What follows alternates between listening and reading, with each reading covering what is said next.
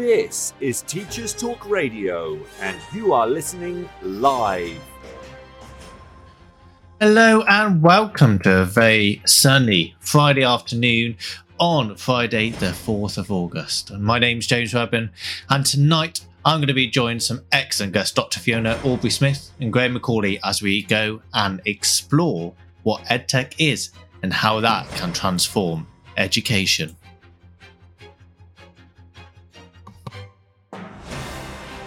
This is Teachers Talk Radio, and you are listening live. Tune in live at ttradio.org, or to join in the conversation, download the Podbean app and search Teachers Talk Radio. Follow the hashtag TTRadio. Tune in, talk it out with Teachers Talk Radio. Hello and welcome to the Late Show with me, your host, James Radburn. Tonight we're going to dive into the fascinating world of education technology, commonly known as Edtech. Today we are going to explore the profound impact of Edtech on the modern education and how it is reshaping teaching and the learning landscape. Education technology, or Edtech, often as we refer to it, often talks about those tools, that software, the platforms and the education processes to engage students, to collaborate and support that learning outcomes. And from the boom of the interactive whiteboards in the 2000s and the education apps to virtual reality systems and online learning platforms through COVID, Edtech encompasses a wide range of innovation tools that are revolutionizing the way we teach and the way we learn and actually deliver the curriculum, as well as how we organise it. But it is a bit of a paradox. And technology is generally considered as a tool or system. And as we hear from our guests this evening, we're going to explore this concept in more depth. Joining us today, there are two distinguished experts who have dedicated their careers to exploring the evidence and possibilities of Edtech in schools. First, we have Dr. Fiona Aubrey-Smith, an esteemed researcher and consultant who has extensively worked with various schools, multi-academy trusts, examining the effectiveness of education implementation and its impact on student achievement. Our second guest, none other than Graham Macaulay, the Director of Innovation and Growth at Leo Academy Trust, with for driving innovation and leveraging technology to empower both educators and students.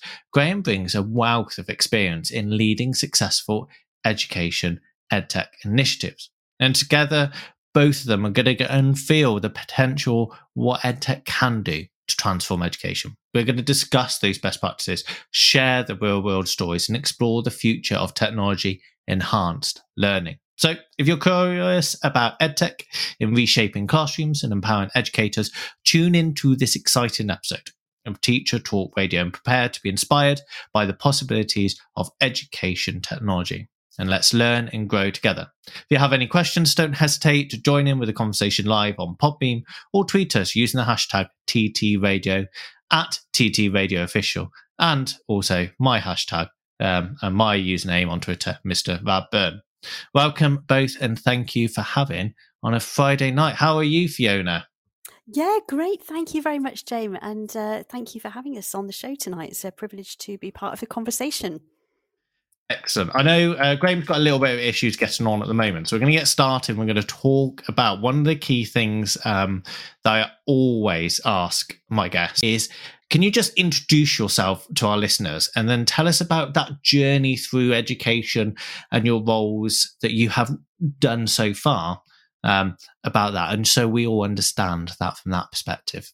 That context. Yeah, of course. Thank you so much. So I'm a classroom teacher and school leader by trade, as it were. That's how I began in education. But actually, I went into teaching because I really wanted to learn. I actually trained to become a teacher because I wanted to conduct classroom research. I was fascinated by what is it that makes learning really effective in the classroom, and why isn't that happening in every single classroom for every single child? So everything I've done since those sort of early days of teaching and leadership has really been about that. And some of that time has been spent as a local authority based advisor and as a national advisor for an industry-based technology company. And I've had various roles in sort of large national and international organisations supporting schools and groups of schools. But now I work in a really, really exciting and interesting space where some of my work as an independent consultant is directly with schools and in classrooms with teachers, really walking through these journeys together. Some of my work is with those who work with schools, so professional learning providers, Edtech companies, publishers, organisations like that that are there to support and serve those schools. And then some of my work with my academic hat on is teaching and supervising on postgraduate research programs. So I've got this really lovely treat of a role that's a fusion of schools and suppliers and academia that really kind of challenges the thinking in each of those spaces and hopefully enhances, what comes out of it as a result. So it's a huge privilege of a role and one that I'd highly recommend, James.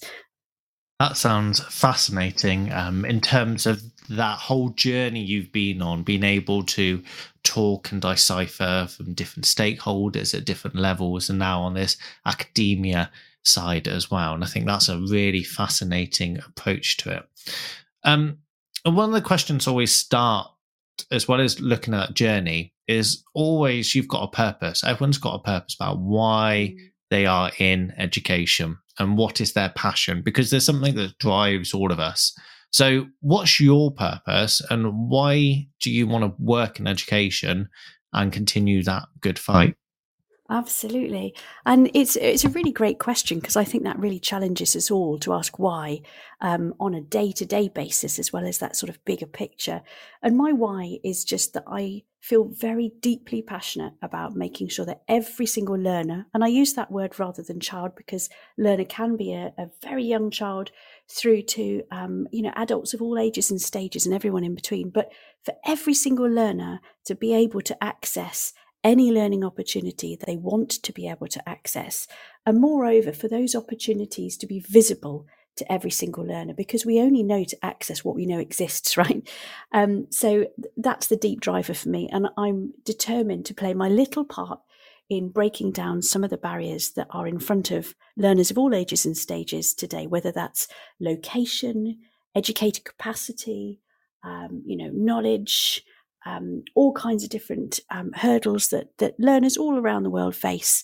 And I think if we can each play some small part in breaking down those barriers, hurdling over the barriers maybe, then we hopefully will leave the world in a better place than we started. James, can I ask that same question back to you? Wow. Okay. Passion for education. So I always worked with children. So whether I was secondary or A level, I was always in like youth bands with music, and then taking that on and leading it. And I think I remember sat on a Sunday night, leading a session with quite a few adults in there who knew what they were doing, and then all these teenagers and younger. And I just could see the path that I was trying to lead these children on and an enlightening opportunity. And it was just fascinating to see what I planned actually worked in some ways. And then I organised an event because I want to showcase all the great work we're doing, whether it's art or music and everything else. And did all the hard work organising it and giving ownership to different bits and people.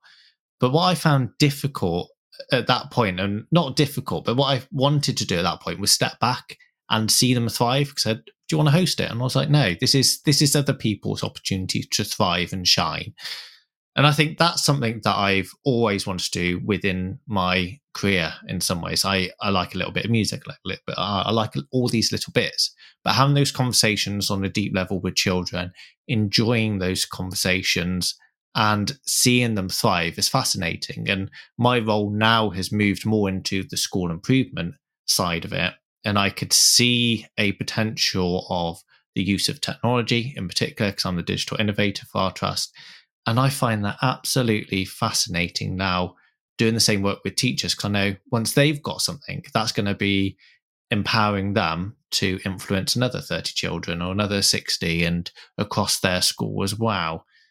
So I still teach in the classroom, still do team teaching, but now I have the opportunity to work with teachers and leaders directly and on other things nationally. And it's fascinating to see that influence as well. And I like I like it to being a conductor in the classroom. I can see all these moving parts. Who am I going to give first chair to? Who am I going to actually give the bass notes to, and let that actually rhythm and that deep thinking drive what we're going to do, and make sure that we're all on the same path in the same way. And I like that role of a conductor, because yes, they are front and forefront, but I like to step back and just let everyone shine in some ways. I've never been asked that question in such a way. I never think I've done that. So I like that's great. So thank you for that as well. I love that metaphor of the orchestra as well. I don't think I'm going to be watching an orchestra and the bass players in the same way ever again now. I think that's fantastic. And it's absolutely right, isn't it, as a metaphor? Everyone playing their part to bring together this brilliant landscape where we know learners and learning can flourish. I love that, James. Brilliant. Excellent. Now, I'm hoping we have got Graham Macaulay, who is here as well. Good evening, Graham. How are you? It's not bad at all. Not bad at all. Lovely to, be here with you, Fiona and James. Brilliant. I know our paths cross like in the outer world of the internet. I don't know if we can call it Twitter anymore. I'm not sure actually what it is the current phrases for this. But one of the first two questions asked Fiona, Graham, and I want you to do the same, is can you introduce your role, and how your journey through education as well? Yeah. What a question. So I work for Lear Academy Trust. We're a trust serving around 5,000 pupils in Surrey and South London. And I lead up our innovation work, which is about how, as an organisation, we think differently to solve problems. And I realise that's probably really vague, actually. What does that really mean in reality? But it is exactly that. It's about thinking differently and helping everybody across the organisation to think slightly differently as we grow and develop as an organisation. I started a career probably in a very, very similar way to lots of people. Went to uni, did my undergraduate, did my undergraduate with QTS. And I think probably when I was at uni, by that point, I was already really interested in the role that technology had in the classroom. But like many people, probably wasn't in the right place physically, probably didn't have the necessary knowledge to necessarily act on it. So whilst I felt that there was a real space for that, I probably didn't really do an awful lot with that or make that a priority for a number of years. I then left university, went to a school that was really, really interested in the role that technology had, and interested in how this was a one-to-one iPads there, but I think the device is actually irrelevant, but they were one-to-one, and that was really, really impactful, and we were really, really successful about what we achieved then. We rolled out devices, and we started to sort of shift the narrative and dialogue about pedagogy and what that means. I then had been there for a while, and like lots of people, I think in education, I probably kind of enjoyed my time there, but was up for a new challenge, up for new people, different schools, different environments, etc., etc. And so at that point, joined Leo, and this must be around 6 years ago now, with the focus on really developing teaching and learning with a focus on technology, but predominantly focusing on teaching and learning. And technology was definitely the side bit, and that still is the case today. Actually, our pedagogy, our teaching and learning is sort of centre position really. And here I am. So obviously support our schools a lot, but also do a lot of kind of external work, kind of thought leadership pieces, and just trying to help, I suppose, really in kind of moving forward really. Excellent. Before we talk about what Edtech and this PedTech idea is, and as you raise this idea of teaching and learning in particular, one question I asked Fiona, and then Fiona threw it back at me as well, was, what's your purpose, Graham? What inspired you to work in education? I heard you both answer. I was sat there thinking, I really hope I don't get asked that question, because I'm not sure what my answer is. And now here I am in the moment of thinking of it. I think probably when I was a child, my own experiences of education generally were really positive, especially the younger I was. And I think possibly subliminally, I'm aware of that now, and actually that's possibly what's inspired me. So perhaps the teachers that I had in the school that I went to and the kind of environment that I was in, I've always, a bit like you were saying, James, really, I suppose I'm quite passionate about developing people and recognizing that actually, education is like the building blocks that we all need in life, whether that be, a nursery child picking up their first pencil, writing their first word, saying their first name type stuff, whether that's kind of, doctorate level, professorships, etc. Like, well, it doesn't matter where you are on that spectrum. Education is really, really important. And I think I was really, and I still am, actually, to be fair. I was and am really passionate about, everybody in society having the core skills that they need to not just survive, but to thrive and to flourish. And of course, there's lots of ways that I think that people develop those skills. But actually, for me, I think working in a primary school and now working in a trusted primary school is a really, really nice way. And I reflect back and think about what are those year sixes that leave us age 11 like? What are the experiences that they've had? How have we prepared them for, not just year 7, but society and the world beyond? So I suppose it's about giving people, the very best starts in life. Excellent.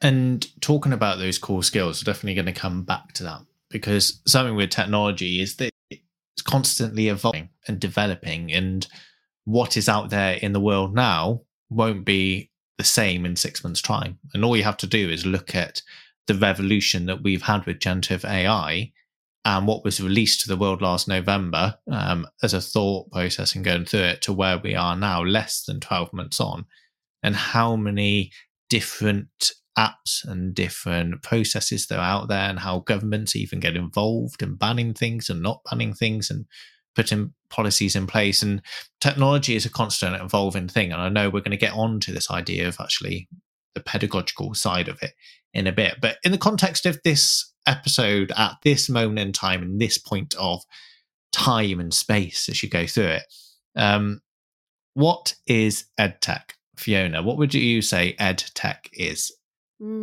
Great question. So for me, Edtech is a kind of umbrella term, and it's something I would use to describe all kinds of different digital tools and features and objects that can be used for educational purposes. And I use the term educational purposes in a really broad way, actually, because yes, of course, under that is teaching and learning, but actually education is more than teaching and learning. Pedagogy is more than teaching and learning. It's about how we structure our school systems and how we organise our days in education, that we go to school between, say, 9 and 3 or whatever the hours might be, that we learn with particular people. We might have one educator to 35 children, or, whatever those things are, that's about educational choice and decision making, and that will be different all over the world. A learning experience, a classroom, a school means something very different in England or Scotland as it do in France or Italy or India or Nepal or wherever we might be. So when we say education technology, EdTech, part of that is about the technology and those nuts and bolts tools that we can buy or download or whatever. And part of that is about the educational system that works in. So long-winded answer, but for me, it's very much about the what we're using it, and to a certain extent, the how we're using it. And I know we'll come on to the why part of that later on. Excellent. Graham, have you got anything to add to that in terms of your role within the classroom at the moment? No, I think I've probably got a fairly similar thought on it to Fiona, really. I guess for me, EdTech is the big picture of almost everything that's in that recipe, everything that's in that school environment. So yes, interactive whiteboards and one-to-one devices and tablets and stuff, but also all of the wider technical bits and pieces. I think I would classify as EdTech, so things like our MIS system and our finance system and our payroll system and the system we use for communicating with parents and signing up for trips and all of those weird and wonderful and really exciting things that have to happen.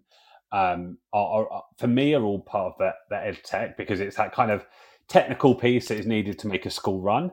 And I think that part of the challenge, and we'll come on to this no doubt, is about actually the kind of why and the thinking behind it. Whereas for me, EdTech is more about not necessarily the thinking about the why, but just the what. What have we got? What do we use?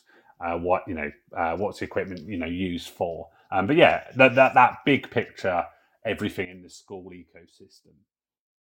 Can I just add something to what Graham said? Because he's put it far more eloquently than I did. That kind of ecosystem of stuff that we use in school. I think there's a whole load of assumptions in there that we perhaps haven't made explicit, that really important, like that, the infrastructure, the budgets that sit behind that, the connectivity, the broadband, the electricity even. And we take a lot of these things for granted, but actually they are the nut bolts that make EdTech possible in that space.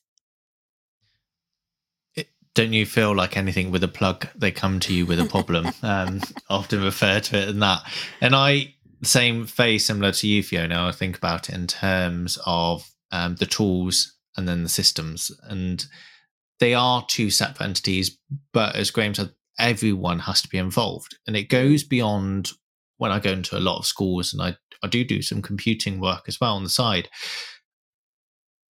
Anything technology-wise then goes to a computer coordinator, it goes down to one person. Well, actually, this is a job of a trust or an academy or in a school. This actually, every stakeholder has to be involved within this process. And I know the DFE has started to look at putting things into place and looking at strategies and all of this.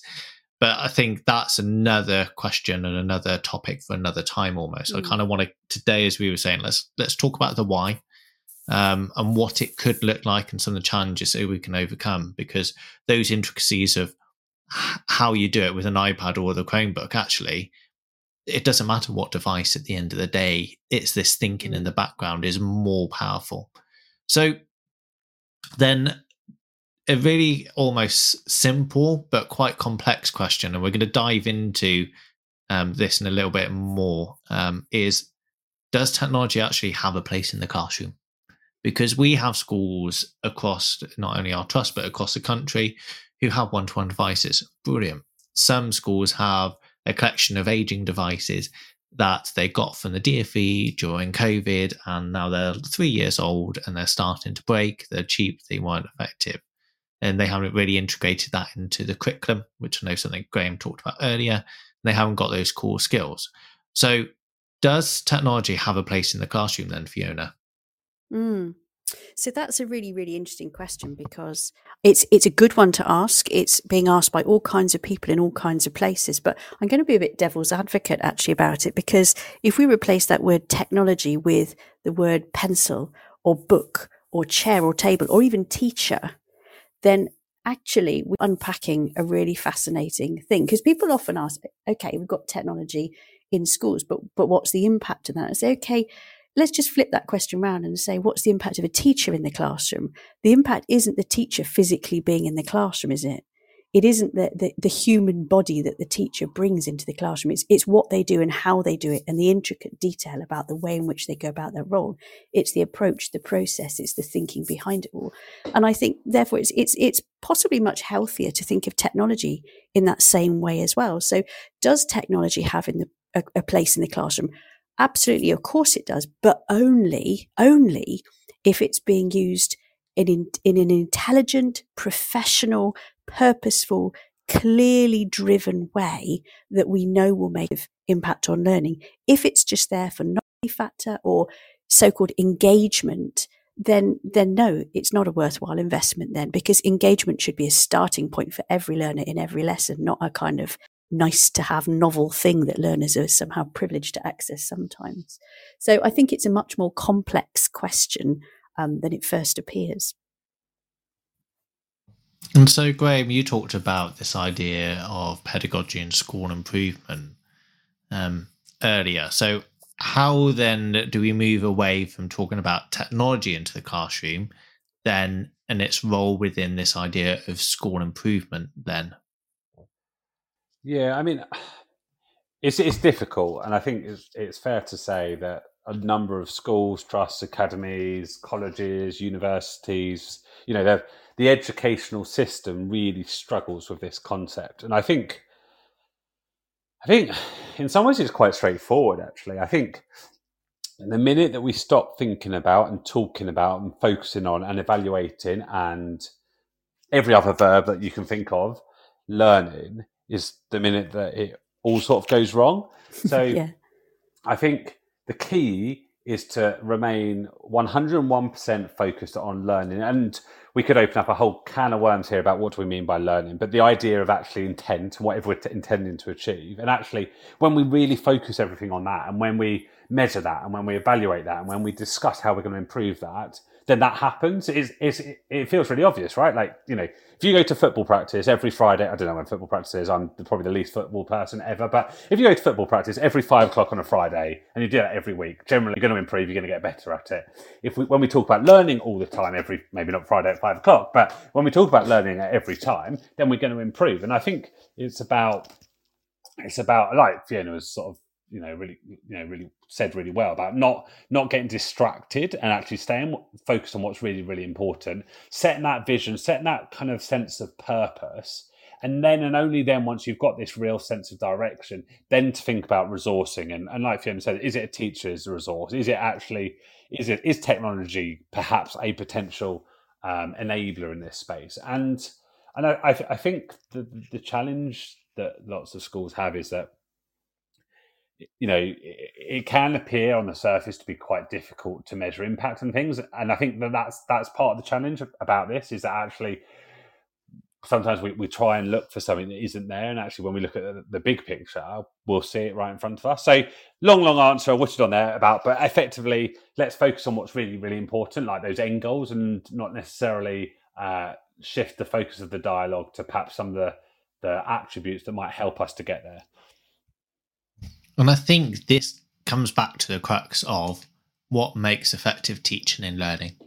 We want to make those children think hard, work hard, and actually make those changes in the long-term memory. And that's actually the crux of what we're all in education for. Whether you are a director of operations, you're trying to facilitate that through your role in making the systems in the back end for admin, or providing the environment that's conducive of learning. And so therefore, how do all of these things work in that regard? And I know Graham and I, we're very lucky in our role as the directors of innovations. I'm not a director, but in that role, working at that level, because there are not many people across the country who are like that and actually have that influence on teaching and learning. I know I've heard your teacher and learning lead talk about at Leo Academy talk at BET before, and she was fascinating, because like, actually, this is such a core component that everyone has to be involved in. And when Fiona, you were talking, there was a quote, and I don't know if it actually was Thomas Edison who said this, or whether it's ChatGPT made it up, but I thought it was very apt. So in 1913, this quote, it's like all these quotes about Albert Einstein. Did he say it or did it not? It doesn't really matter, because actually the point that's made in the quote works. And he said, books will soon be obsolete in public schools. And this is 1913. It is possible to teach every branch of human knowledge with a motion picture. Our school systems will be completely changed inside of 10 years. Well, if you think about actually what has changed us, what has forced us, well, COVID in some ways forced us, because what others have realised is the classroom's not four walls. But who has gone back to those approaches that we've always done? Because those approaches are rooted in teaching and learning. And so therefore, does our thought of using technology to support it, enhance it, or transform it, or redefine what we're doing, those basic fundamentals are not there yet as well. It comes back to a quote that I've always written down for my lecturer at uni, Steve Wheeler, and he said, learning first, technology second. And he showed us a picture of a barren boat. And he said, if technology is in the way, that's not going to be conducive to learning. Technology is there to support it, enhance it, or redefine it. Yeah. That's where you can make the biggest difference. Yeah. And it's interesting, isn't it, about when we each of us have said in our own different ways, it's all about focusing on learners and learning. But there's an interesting conversation to be had there about what exactly do each of us mean by learners and learning. And if you ask the whole profession that question, you will get a wide range of different answers. And therefore, if we start with the premise of using technology to support learners and learning, what that looks like in practice will reflect the wide variance that we have across the profession about what supporting learners and learning really means. And I think that's why it's really important that we are encouraging ourselves, challenging ourselves and challenging our colleagues to think ever deeper about what we really mean when we're talking about learning. Every day we should be asking ourselves that question, because if we're all thinking, living and breathing it, then we'll keep focusing, as Graham was saying, exactly the right things. And that's what you were both leading brilliantly in each of your trusts. You're keeping that attention, keeping that focus on learners and learning. And that's why great things are happening. We need to take that as a soundbite, Graham, and send that to our CEOs. Yeah, and I completely get that. And I wrote something down then, because what's happened within the last less than that actually, few years about teaching and learning, when we're talking about it in very much umbrella term at the moment, is that there are books like the walkthroughs that are really codifying what research says and what it looks like in the practice. And as William put, these are the best bets. So we know what kind of the foundations are. We know through cognitive science quite concrete of what this could look like, the whys and the hows, but how it looks like in the classroom, there are tweaks and there are certain things. So, and I think that's a really interesting scope to go into it. So it leads really nicely into the next question, Graham. What has changed most in your practice by incorporating that use of technology into the classroom? Oh, right. How do I answer that concisely? I want to say that actually, in some ways, nothing's changed, and I appreciate that's probably a strange thing to say, but I really believe that the fundamentals of teaching and learning haven't ultimately changed. And this links quite nicely to what Fiona was saying about what do we mean by learning. Those core bits haven't changed. Now, what I believe is really good pedagogy. It's probably different to everybody on this call, and indeed listening to this. It's those deep rooted values that I think are really, really important. And I think for me, perhaps some of those core values, or in fact, they probably all of them haven't changed, because fundamentally, technology is not going to change, I believe, your opinion of what makes teaching and learning effective, or even just what makes, I don't know, what makes a school or an organization effective. That changes. But what I think technology has done, though, is it's kind of accelerated or it's enhanced some of those fundamentals. And I think probably the one that stands out for me, probably most significantly, is all around inclusivity, inclusive practice, individualized learning. And I think not probably at all, when I started my career, like many people that probably started teaching around the same sort of time, good teaching and learning was about, having 3 different ability groups and having the red group and the green group and the yellow group, and, kind of very much differentiation, teacher directed instruction and assignment of tasks. And actually, one thing I've seen now is how, in my own practice, but also across Leo, I really feel that children get a really, really inclusive experience, because it's really in the heart of what we do.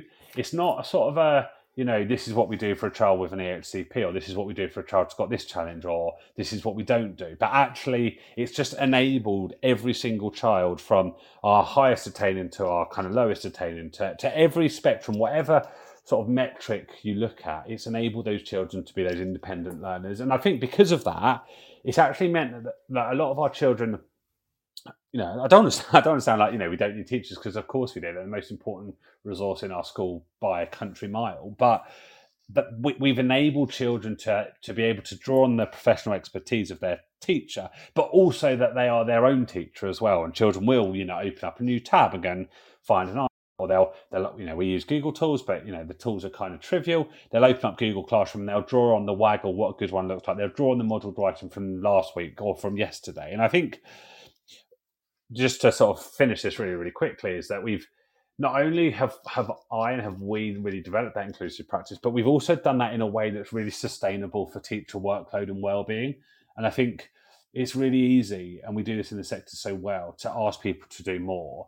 And I think that's of course not sustainable, because we all only have so much capacity. But actually, to be able to give that experience and not necessarily increase staff workload exponentially has been really, really effective.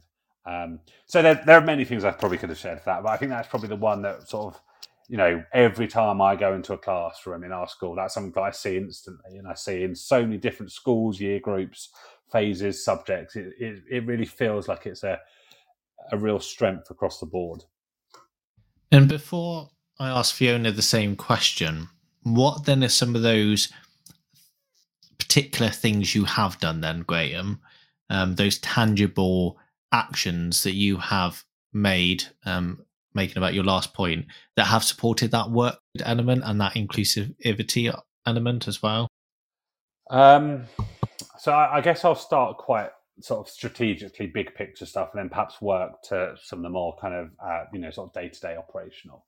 So the first thing, and I think the thing that's most important, is we've shifted the culture of what it means to be an employee in the organisation, what it means to be a member of staff, and we've invested considerable, blood, sweat, tears, time, effort, money in developing people as individual practitioners, and I think that's crucial. Our commitment to CPD and staff development is really, really strong, as is our coaching model. We follow a model called Ground Great People, developed by Chris Moyes, and that's about actually everyone is a leader in their own environment, in their own classroom, and actually we're all leading our own professional development, and we need support along the way, and we need check-ins and stuff, but we're all kind of those agents of change. So that culture piece there, about saying that we're all on this journey together, is absolutely fine to make mistakes, is absolutely fine, and indeed encouraged to be innovative and to forward thinking and to kind of think differently. And I hate the expression, but to think outside the box. But that change of culture has been crucial. What we've also done is we've slowly, but really sort of steadily and in a really sensible way, shifted some of our previous opinions about what does good learning look like. And we could come back to learning, but does it matter if there's learning in a book, as an example? Does it matter if every child in the class has done it slightly differently? Does it matter if some children have done it digitally and some children have done it on paper?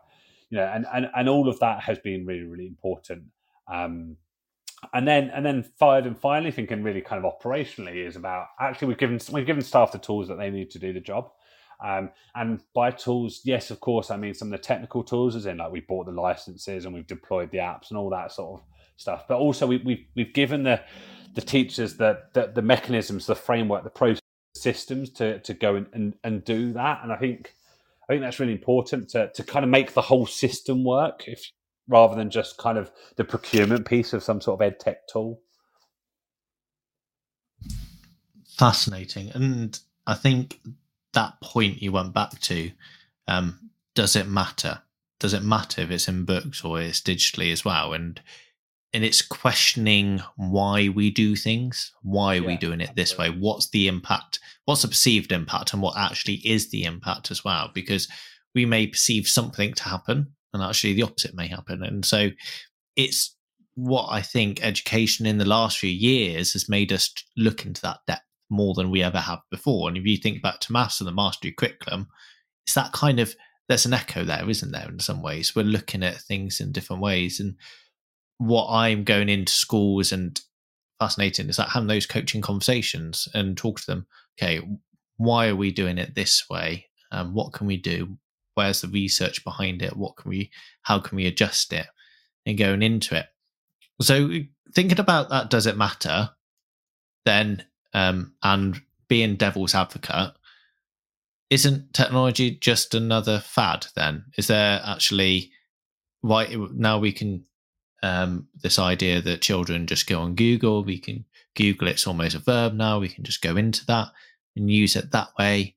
And is there time in the curriculum to really do this, Fiona? Do you think there's actually, in this idea of budget constraints and everything else, we'll go on to that in a bit, but isn't technology just a fad to add in and another thing to do? Yeah, no, it's a really important. I'm chuckling. I'm chuckling away. It was the thing you said about, is there time in the curriculum to do this? And don't you find whatever the world's problems are, the world always says the answer is to teach that in schools, as if we've got kind of endless time to fit all kinds of things in.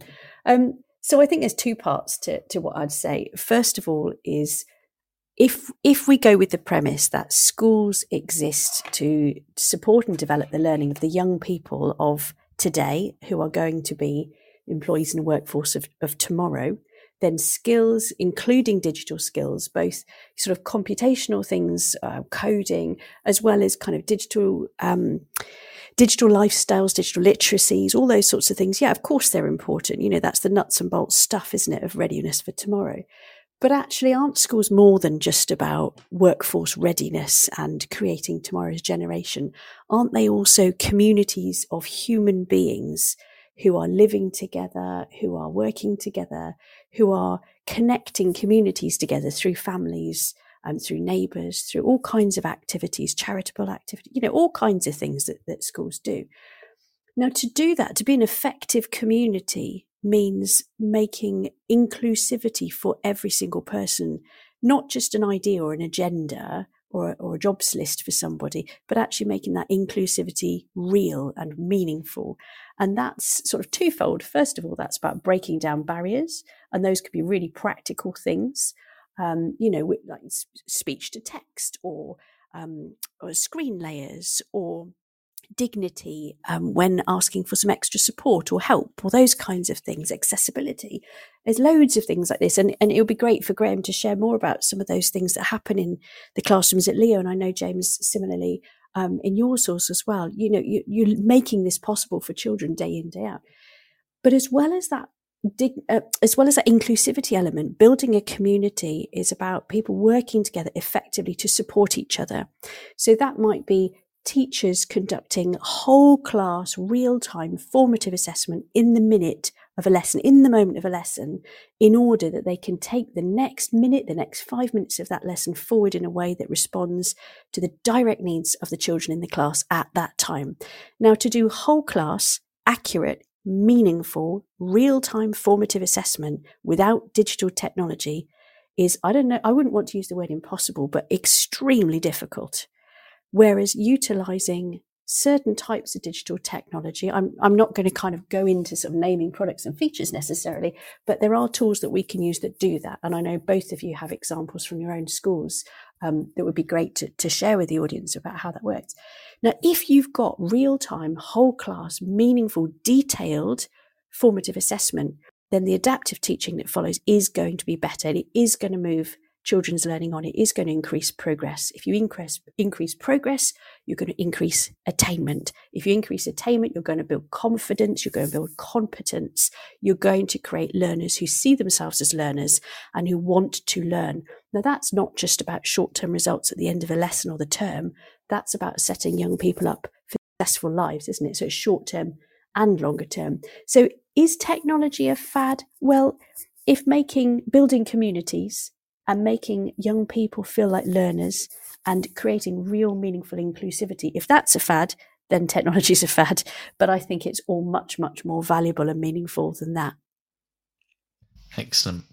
Before we go into, Graham, some of those concrete ideas about that inclusivity in particular, we're going to go a quick listen to the holiday news, and we will come back to Teacher Talk Radio about all of this element as well. It's time for a fresh start to language learning. Pearson Edexcel's new student-centred French, German and Spanish 2024 GCSEs cater to the needs of all learners, regardless of their background, ability or reason for studying. Rooted in learned language knowledge, their assessments are transparent and accessible, allowing all students to showcase their language skills. Through inclusive and relatable content, the new Pearson Edexcel MFL GCSEs build a shared cultural capital that helps students develop an understanding of and appreciation for the wider world. Find out more at go.pearson.com/MFL GCSE 24. This is Teachers Talk Radio, and this is Teachers Talk Radio News.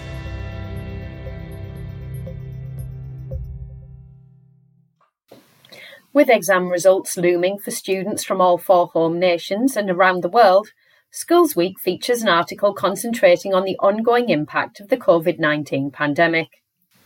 The article, written by a head teacher, says we need to continue to consider the additional burden of the pandemic. It reminds us that this year's Year 13s were part of a cohort who didn't sit GCSE exams, and that this year's Year 11s were in Year 8 when lockdowns began, although the start of GCSE was supposed to be a return to normal for these students. Teachers too faced the challenge of a return to normal content, having had it reduced over the last 2 years. ECTs also needed some increased support in delivering the broader content for a number of GCSEs.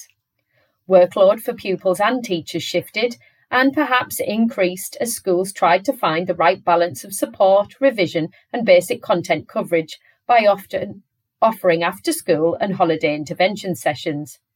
Whatever happens for individuals on results days this year, the ghost of the pandemic, he says, has not disappeared just yet. The Guardian reports on new local government association research which suggests council-maintained schools in England outperform academies in Ofsted ratings.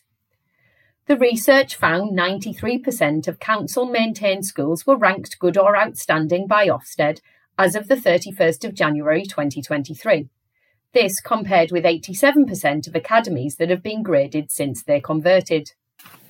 The study also found only 57% of academies that were already an academy in August 2018 managed to improve standards from inadequate or requires improvement to good or outstanding, compared with 73% of council-maintained schools. The research has prompted many to question the evidence for a move away from council-maintained schools. Currently, 80% of secondary schools and 40% of primaries are academies. Councils were last able to open maintained schools in 2012. A Department for Education spokesperson said academy reforms have played a major role in increasing the proportion of good or outstanding schools. Mary Bousted of the National Education Union said allowing local authorities to open new maintained schools would boost the ability to respond to demographic changes by opening quality provision. Whilst the research has been seen by many as a warning about the risks of government policy on academisation, some have pointed out that because schools who are failing are required to convert to academies, the numbers are always going to be skewed. A report by the Children's Commissioner shows that eating disorders such as bulimia, anorexia and binge eating are on the rise in England. Figures suggest that in the UK an estimated 1.25 million have an eating disorder, but that young people under the age of 25 are disproportionately affected. The report points to NHS figures which it says show a large and recent increase in the numbers of hospital admissions for young people due to eating disorders, with almost half being for those under 25. Whilst the large majority of those affected are female, admissions of young men have more than doubled in the period from 2015-16 to 2020-21. However, according to the report, whilst the number of children and young people starting treatment has more than doubled, so have waiting times for the beginning of treatment. Urgent cases now take more than 12 weeks to begin. The report suggests that government need to tackle some of the drivers of disordered eating, including online content and forms of social media. In the USA, the Education Secretary, Miguel Cardona, says the Supreme Court decision to eliminate affirmative action may help to axe legacy and donor-based college admissions. The Guardian covers the story which focuses on the college admissions process across America. The wealthiest Americans, who are overwhelmingly white, benefit disproportionately from college admissions based on familial relations with alumni and school donors. Cardona praised colleges who have already stopped legacy admissions, including Wesleyan University, Johns Hopkins, and Massachusetts Institute of Technology. He said these and other schools were making sure they're doing more for diversity than they were doing before the end of affirmative action.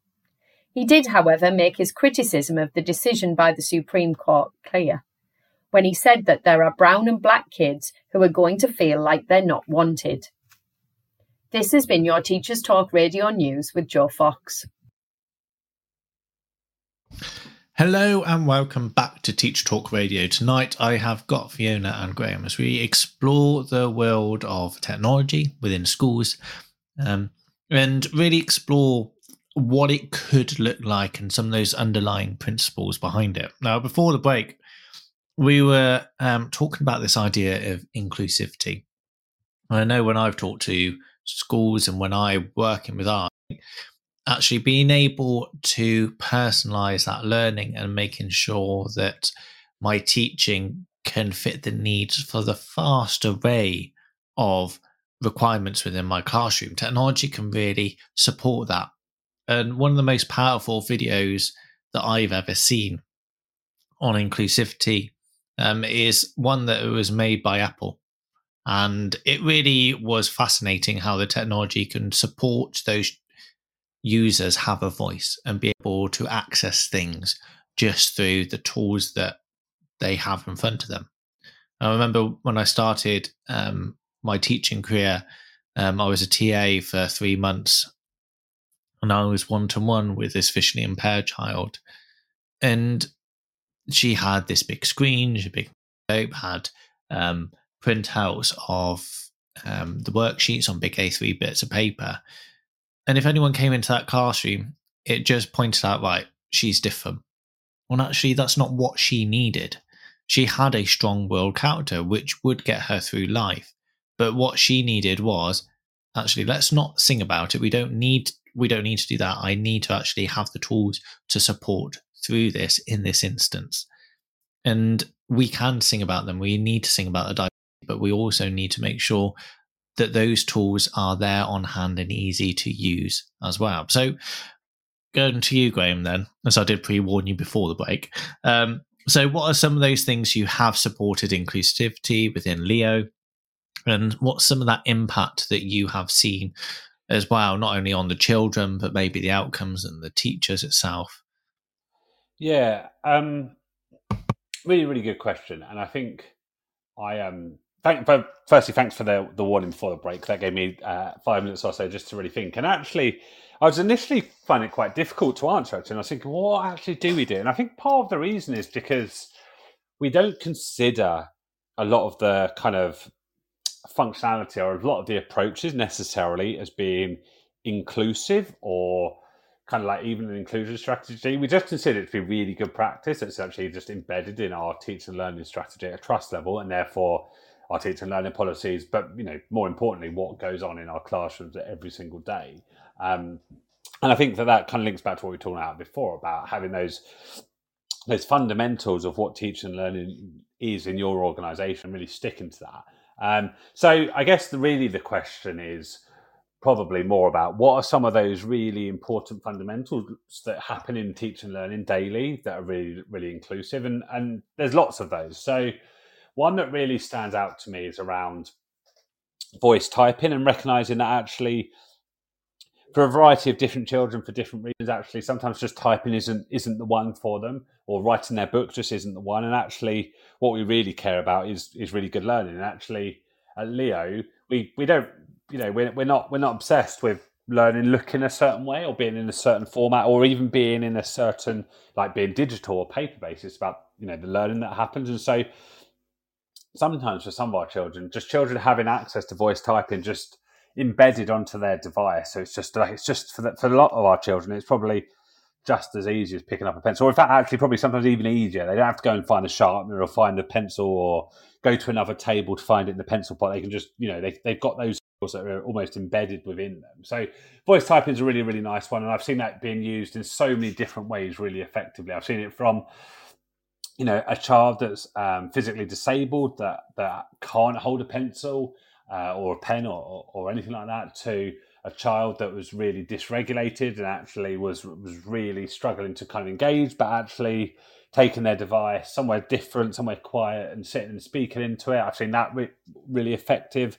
I've also seen it used really effectively for some of our GDS writers, where we actually wanted to get them, GDS, greater depth. We wanted to get those children really focusing on language really, really quickly. So we use voice typing as just use this to get your words down quickly, get your story, get your narrative on paper, on digital paper, and then we can kind of focus on what we really want to focus on. So it kind of increasing the pace of their learning so that we can focus on what's really, really important. And then, of course, I taught in year 6 at one of our schools until quite recently, and a child there that had English as additional language, really, really lovely child, some great ideas, but did have huge gaps in his English.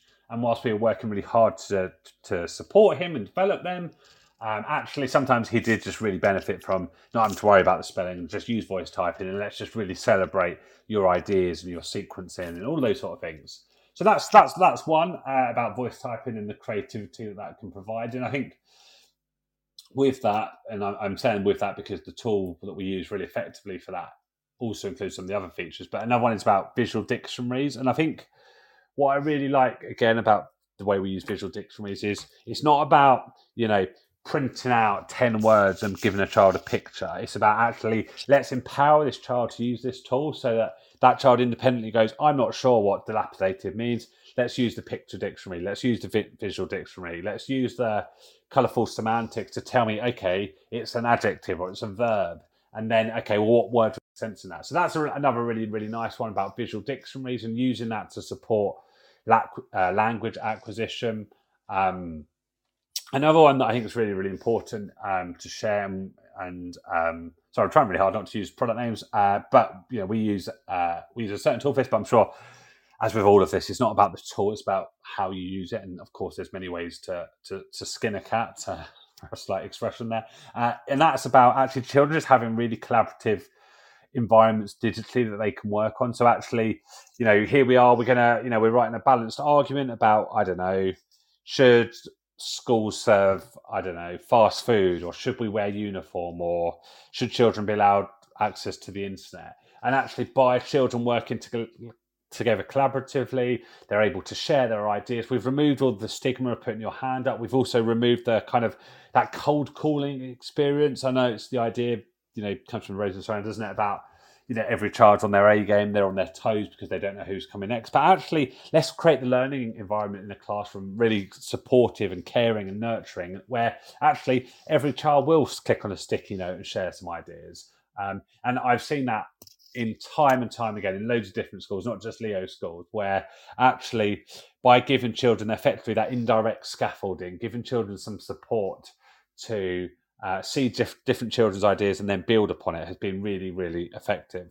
They're the ones that probably stand out to me, but there is probably about another 7 million I could share with you. But I think just some really nice ones there that have made a real difference, not on our teachers, although of course that's really nice, but most importantly on our children, and even more important than that, on that kind of like feeling of what does it feel like to be a child in the classroom. I think that's where it's really had positive impact.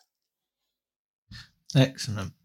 I just wrote something down here that I remember I heard, and I don't know where it was from, and we were talking about this inclusivity, and the phrase was, it's necessary for some, but it's useful for all learners.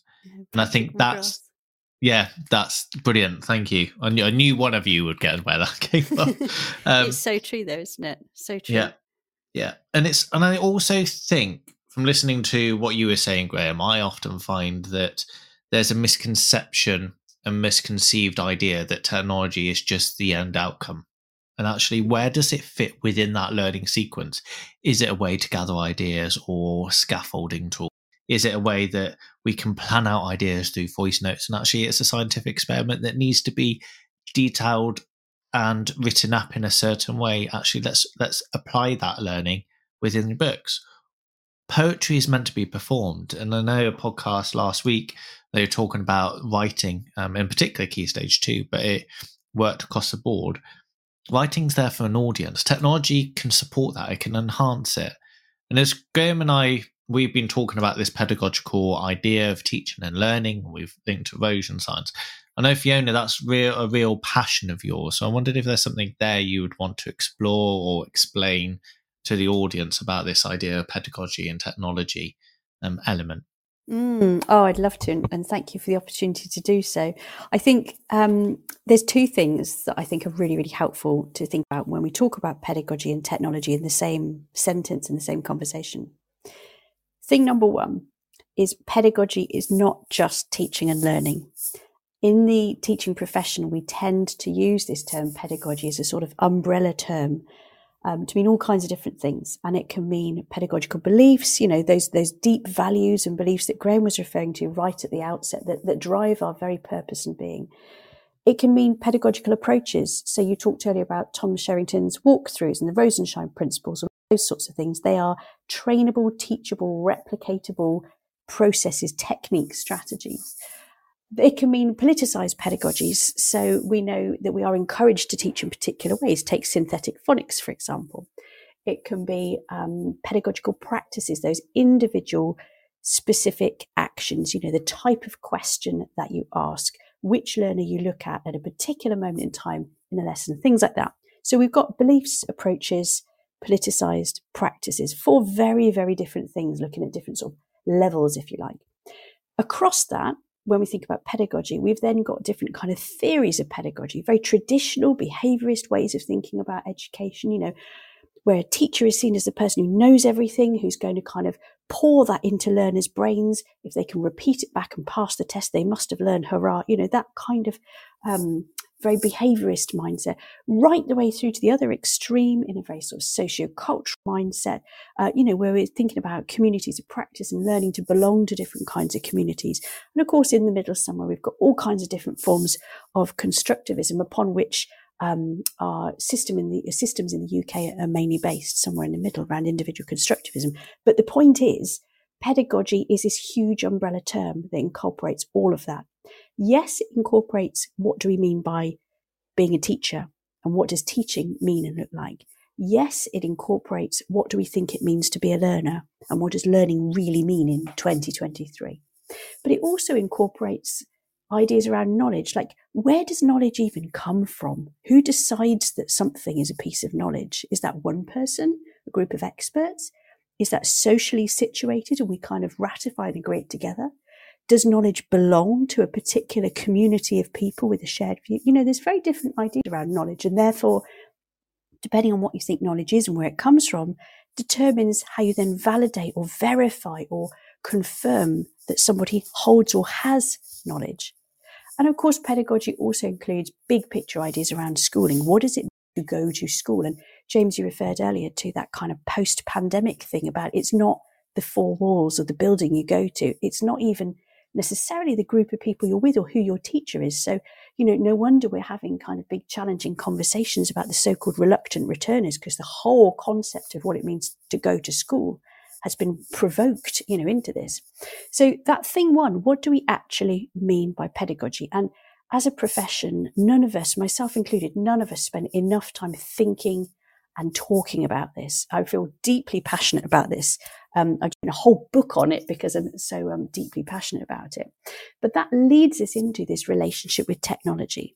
Because if we want to use technology to support teaching and learning, or bigger picture, if we want to use technology to support those big pedagogical range of considerations, then we need to understand the pedagogy first. And even important than that, we need to make sure that technology is always being informed and led by pedagogical thinking. Because fundamentally, every single decision made in or about a school is ultimately a pedagogical decision, because it will affect choices that can be made by teachers and learners in the moment of learning. And that's what this shift about moving from an Edtech way of thinking about the tools, the what, and about the how we use those tools, the sort of trainable elements and the ideas, the how, moving from Edtech to PedTech. In other words, rather than just thinking about the tools, the what and the how, let's now think about the why. Let's take this PedTech approach of being really forensically clear about our pedagogical intentions first.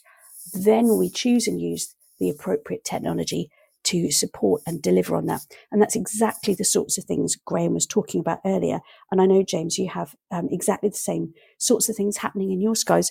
Look at a great example earlier where I think learners were accessing QR code based resources specific to their particular needs at a point in time. I think it was a maths example I was had the privilege of having a look at. And that's what it's about. It's about how technology can support meaningful, better learning experiences for the young people that we walk with. So yes, very passionate about that. Brilliant. I think we're going to just move the conversation on a little bit more about the strategic implementation of this. Because I know, Graham, you said about coaching and things as well. And so, Graham, first then, what are then some of those potential challenges that educators might face when implementing technology in the classroom, and how they can be overcome? And I'll start to give you a thing to think about. And I went into school, and they got one-to-one devices, but as we've been saying, they had no clear vision. They had no real purpose about what they're doing with them and why they're using them in some ways, and they didn't have a clear digital strategy, and they've just been given devices at the end of the day. And unpicking that and breaking it down, I went to a lesson. And one of those lessons where it was a white rose maths lesson, and they just basically did what they would do traditionally in the exercise books digitally. And I went back at the end of that lesson and asked the teacher, what progress did those children make? But I also said, what did the children do? How did you know? And there was no idea of that adaptive teaching and how that inclusivity of some of those pupils who needed it, or those extra scaffolding tools that you could use with technology. And so we just broke actually what teaching learning looked like, that pedagogical element down into depth. And I think that is also a concern about, if you put devices into a school, it doesn't mean they're going to be used effectively if you haven't got the teaching and learning right in there.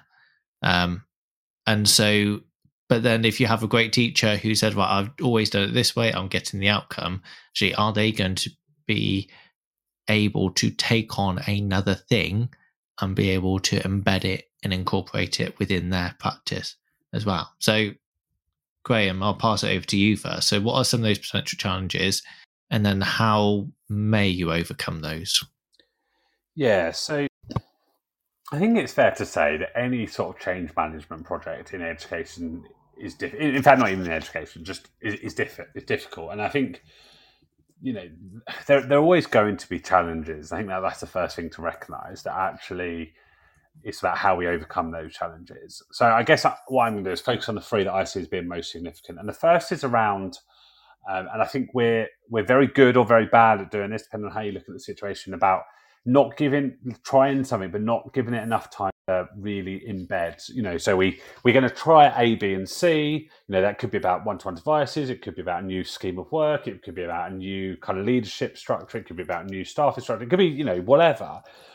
And we do lots of work. Generally, we're quite good about like training people up and getting them on board and sharing the rationale and doing the compliance piece. But sometimes I think that because we don't see instant results overnight, almost, we move on too quickly. And actually, for something effective, it needs to be embedded. And I think it's about having conviction, and having belief, and having the knowledge that that you have the knowledge as a school to do what's right, and that won't necessarily happen instantly. And I think that's really, really important. And I think in terms of technology, that is really, really relevant about, making sure that actually to change the culture, to change what it feels like to be a learner in the classroom takes a lot of time, and that doesn't just happen quickly. But if we're going to do that really, really well, then, and see the impact on outcomes or engagement in lessons or inclusivity or whatever the sort of the end goal is, then we've got to give that time. So the first thing is about,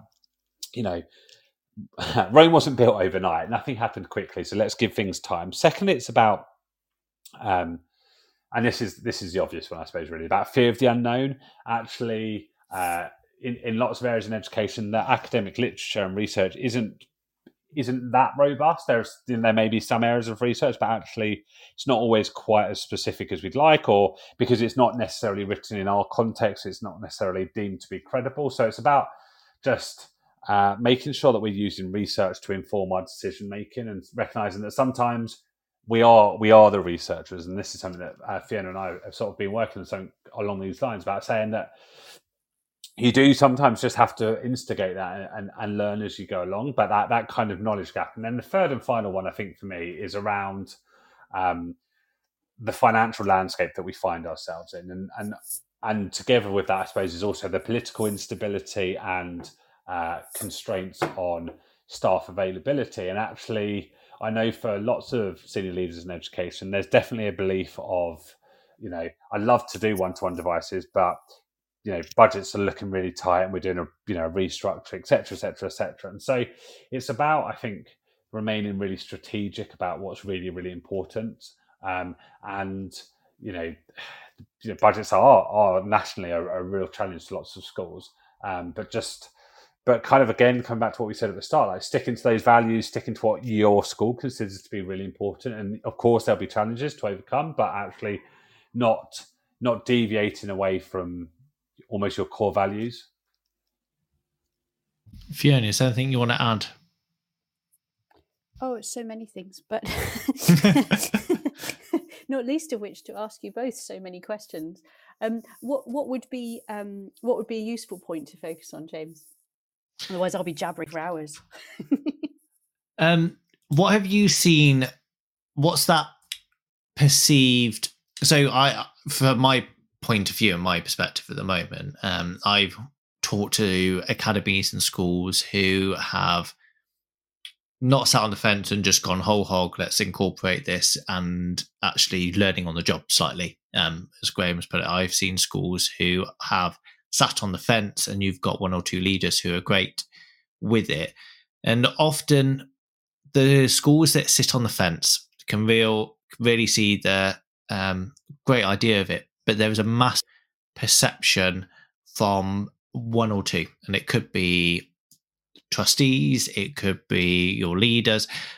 And so what are some of those perceived thoughts that leaders or schools may have about technology, such as they're always going to be on it 100% of the time, that you've seen that schools may have overcome, or may have actually that's just a thing you're thinking about, actually that doesn't exist? No, it's a really good point, actually, kind of a myth-busting type question, I guess, isn't it? I mean, take that point about concerns and about students being on devices all the time.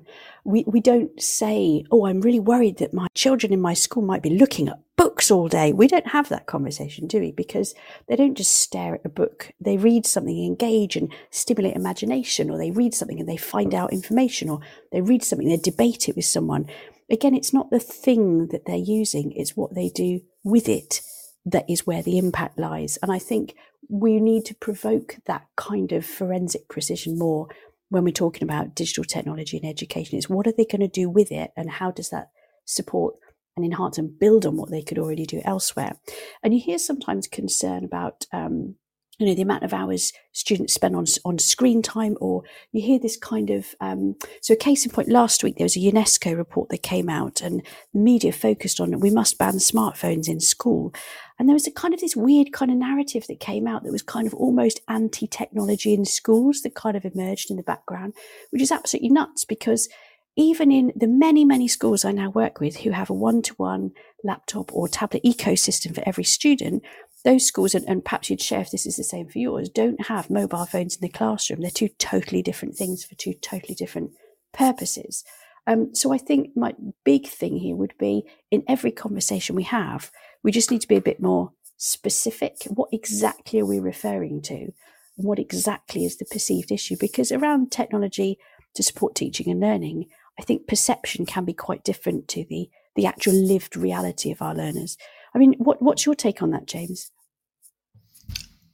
I from a primary perception, completely don't understand the phones in a classroom, but then I haven't seen it in secondary, and why, and in that aspect of it. And I think it is going into that precision of that device and what you're doing with it as well. So one of the conversations I had with children recently in a school with high PP levels, very challenging demographic in particular, so much so their focus on technology has been phenomenal with their SATs results over the last 12 months.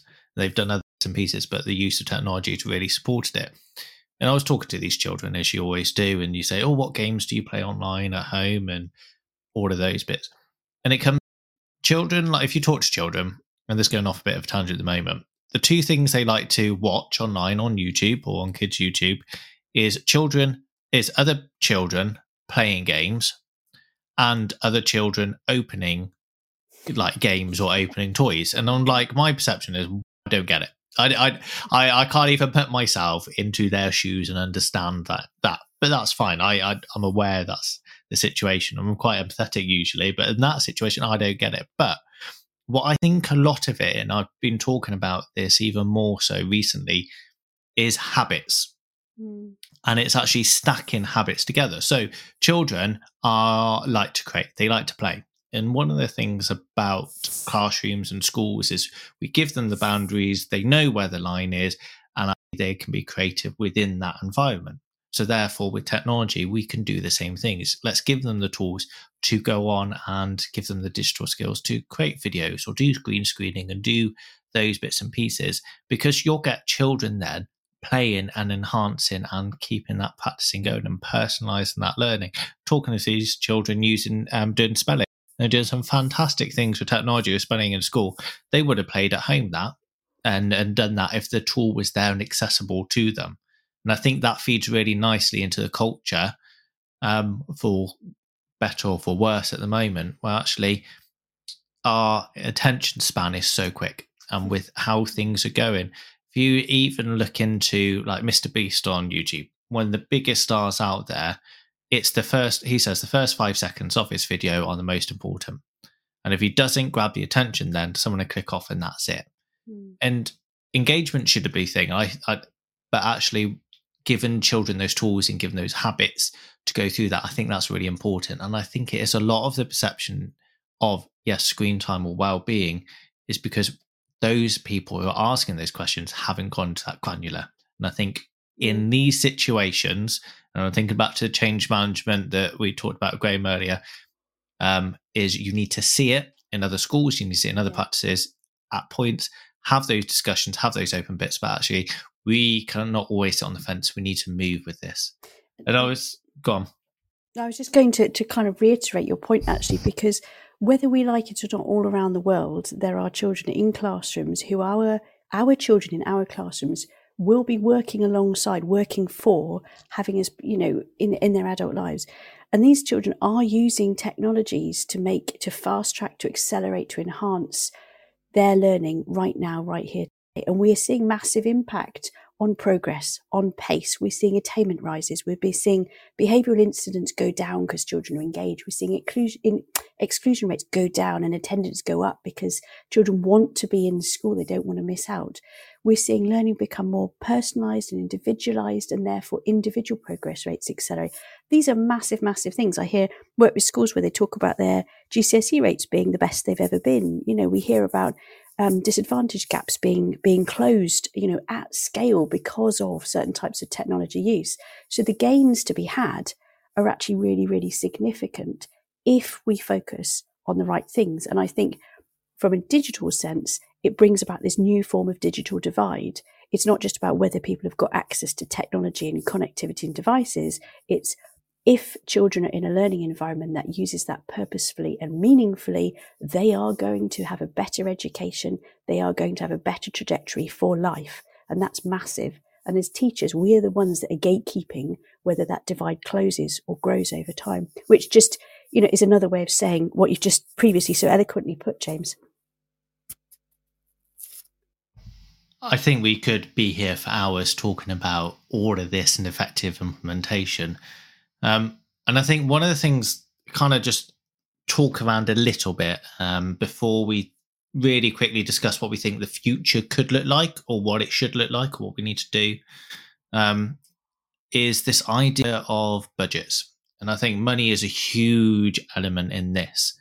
And I know one of my trustees the other day, and I've done a presentation report and got them to see it and videos and broken all this misconception that technology, they're on it all the time, that idea of engagement, playing, and giving them facts that over 600,000 questions were answered on these online quizzing platforms over the course of a year and bits and pieces.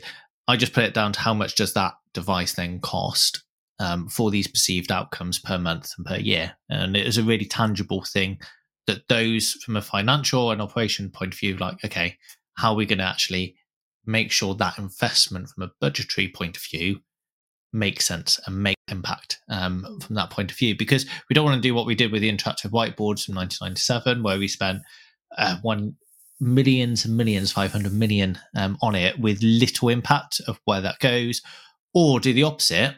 When 2013, $1.3 billion was spent with about 700,000 devices, and 1 year in of that contract with Apple and with the largest school district over there, it collapsed and it fell. And actually, it doesn't mean that you have the largest school district who's successful and the largest tech company doesn't equate success. But then we've got to go to the other end of it. And I think one of the conversations that I know we haven't talked about yet, and it definitely came in kind of fruition with COVID, is the idea of digital poverty. And the NSPCC put a huge element out there and did some reports recently and said that actually through the pandemic, nearly 500 million school children are unable to access online learning. And if you look at any reports from the World Education Forum, the World Economic Forum, and thinking about skills and jobs for the future, actually just having access to these devices is phenomenal. If I go into London now, I can't actually buy any. I don't have to talk to people. I have to download the app or use the technology to do that. And I'm thinking about my parents, my dad who hasn't got a mobile phone. So if he goes out, who knows when he's coming back because he hasn't got a phone. No way of contacting, has a paper driving license. Someone like him, how do you then actually access a world that we live in at the moment? And this idea of digital poverty is something really on my forefront thinking at the moment while I'm looking through my work as a leader in our trust. There's another way of flipping that on its head slightly too, isn't there? Of if we don't invest in things that can accelerate learning, are we missing a huge impact to improve learning by deciding not to make particular investments? It's like building a school and not putting teachers in, isn't it? Definitely, in terms of that. Before I go into my closing question, I kind of want to think about what the future could hold. And I'm not going to ask the question, do we need teachers? Because that could be a whole can of worms. And I think we all agree that actually we do need teachers. We need that personalized element. We need the community. And as I said at the beginning, I think what teachers and educators do, we're the orchestra. We're actually conducting and allowing these children to thrive that you'll never be able to do without having that human contact. And I think that's a real danger. So instead, what do you think you can choose either side of this and answer it however you want. What do you think your predictions of Edtech and technology will be over the next couple of years? And how do you think it will shape all things that we need to start having conversations about some ways? Graham, I'll start with you, especially as in Leo, you have got this one-to-one program that's been in place for a little bit. And I know you're really diving deep into that at the moment. Yeah, I mean, it's difficult without sounding like I'm sitting on the fence. I think that the wider political agenda is clearly incredibly powerful, and I think the sector has seen exponential. In fact, politics generally, but the education sector has seen such huge change over the last 10 years. The education system is totally differently. So it's a pro and a con. I think it's exciting to be at this point in education because I think so many things are possible. But it's also quite difficult to think what might education look like in 5 years, and then with that in mind, what does that mean for technology? I think we probably, and Fiona will know far more better than I do the statistics, but I think we're probably seeing more devices in school that have ever been seen. I think generally people are more aware of the potential that technology has, although I appreciate that that's not always well defined or articulated what the intent is. And I think there is a real potential that in the future, what we'll see, and it's not about the number of devices, but we'll see a workforce that is really, really empowered to use technology and has the skills to do that. Partly that is what I think we'll see, and partly that is what I hope we'll see. But yeah, the wider political landscape is clearly really, really challenging at the moment. And the same to you, Fiona. The future. It's really interesting in this space when we think about the future of EdTech in this country in particular. There's lots of kind of pause for thought and waiting and inference about general elections and politics. And yeah, of course, all of that is important, but it's referred to as the system. And Graham, James, we've each talked about this before, I know, that the system is us. And actually, if we want things to change, if we want better practices, more improved practices, want greater professional collaboration, then actually we can make that happen. So, James, hosting this radio show, you are doing that. You're spreading these ideas, you're provoking these kinds of thinking, you're making these kinds of discussions increase in volume and in quality. Graham does a huge amount, regionally, nationally, in terms of very generously sharing what is happening at Leo, showing what is possible. And this is system leadership. This is showing what can be done and what the positive impact is and how it affects, all those accountability measures. Of course, your schools are great schools and ever evolving and ever improving and results are going up and all those brilliant things. But actually, the most important thing of all, in your classrooms, having had the privilege of working with you both, in your classrooms are learners who see that school is relevant to them, who want to learn, who want to be there, and are learning great things. That system is making that happen, and that system is you. So in terms of the future, I don't think we should wait for some nameless, faceless politician or policy to tell us what to do next. I think we continue to encourage these professional conversations. We continue to show what can be possible. And I think that, and the amount of that we do and the quality of what we do there, that is what will determine the future. So eloquently put. So as we wrap up here, what's that one piece of advice or what that one last element that you want to share to our listeners when they are thinking about their use of technology within schools, what you want them to think about in particular? And I'll start with you, Graham, and then the same question to you, Fiona. Mine is... I'm trying to spot here. Mine is, don't lose sight of what's really, really important. I think, we spent a lot of time today talking about technology and, devices and stuff, but, during periods of challenge and adversity that I'm sure we'll all face across the sector is remain human first, remembering that education is fundamentally at the heart of it about connection between people. And that's what's really, really important. Excellent. And you, Fiona? Know thy pedagogy. Get to pedagogy deeper, more forensically. Remember that pedagogy is not just teaching and learning. It's more than that. It's bigger than that. And spend as much time as you can thinking about it, talking about it, engaging with all kinds of pedagogical ideas, because that will shape not just how we use technology, but how we do everything as teachers and educators.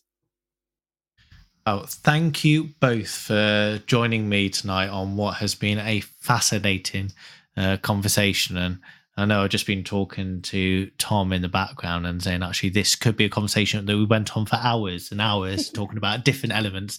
So I definitely want to bring you back, and I think we'll have some themes in future episodes down the line as well. But thank you once again, Fiona, and thank you once again, Graham, for joining us tonight on Teacher Talk Radio. Don't forget, you can follow us and listen back to any of the Teacher Talk radio shows by downloading the Podbean app or visiting your favourite podcast player and search Teacher Talk Radio. And you can find us also at ttradio.org/listen back. Follow us on Twitter at TT Radio Official and tweet us using the hashtag TT Radio. Thank you for listening, and until next time, goodbye. It's time for a fresh start to language learning. Pearson Edexcel's new student-centred French, German and Spanish 2024 GCSEs cater to the needs of all learners, regardless of their background, ability or reason for studying. Rooted in learned language knowledge, their assessments are transparent and accessible, allowing all students to showcase their language skills. Through inclusive and relatable content, the new Pearson Edexcel MFL GCSEs build a shared cultural capital that helps students develop an understanding of and appreciation for the wider world. Find out more at go.pearson.com/MFL GCSE 24. This is Teachers Talk Radio, and this is Teachers Talk Radio News.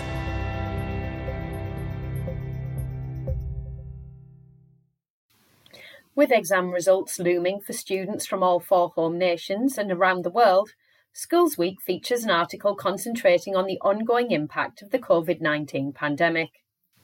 The article, written by a head teacher, says we need to continue to consider the additional burden of the pandemic.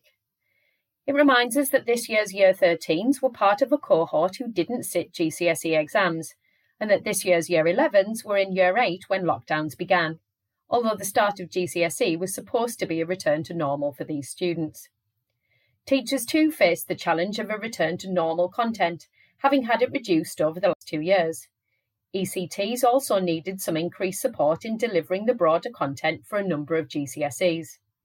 Workload for pupils and teachers shifted and perhaps increased as schools tried to find the right balance of support, revision and basic content coverage by often offering after-school and holiday intervention sessions. Whatever happens for individuals on results days this year, the ghost of the pandemic, he says, has not disappeared just yet. The Guardian reports on new local government association research which suggests council-maintained schools in England outperform academies in Ofsted ratings.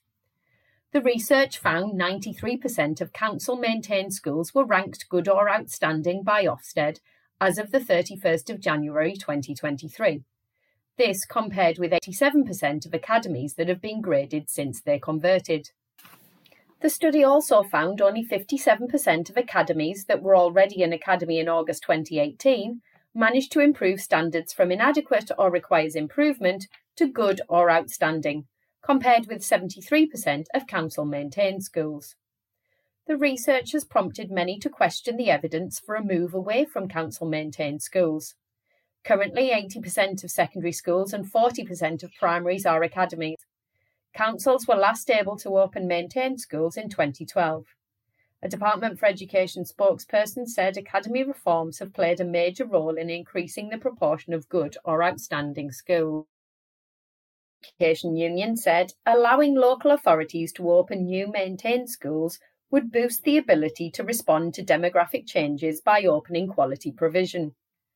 Whilst the research has been seen by many as a warning about the risks of government policy on academisation, some have pointed out that because schools who are failing are required to convert to academies, the numbers are always going to be skewed.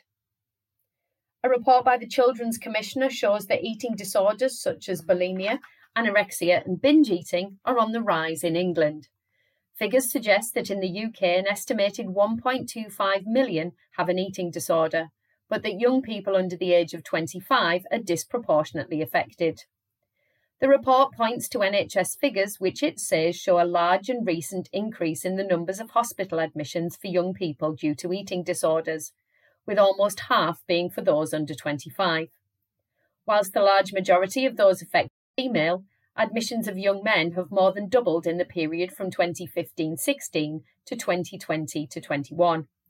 However, according to the report, whilst the number of children and young people starting treatment has more than doubled, so have waiting times for the beginning of treatment. Urgent cases now take more than 12 weeks to begin. The report suggests that government need to tackle some of the drivers of disordered eating, including online content and forms of social media. In the USA, the Education Secretary, Miguel Cardona, says the Supreme Court decision to eliminate affirmative action may help to axe legacy and donor-based college admissions. The Guardian covers the story, which focuses on the college admissions process across America. The wealthiest Americans, who are overwhelmingly white, benefit disproportionately from college admissions based on familial relations with alumni and school donors. Cardona praised colleges who have already stopped legacy admissions, including Wesleyan University, Johns Hopkins, and Massachusetts Institute of Technology. He said these and other schools were making sure they're doing more for diversity than they were doing before the end of affirmative action. He did, however, make his criticism of the decision by the Supreme Court clear, when he said that there are brown and black kids who are going to feel like they're not wanted. This has been your Teachers Talk Radio News with Joe Fox.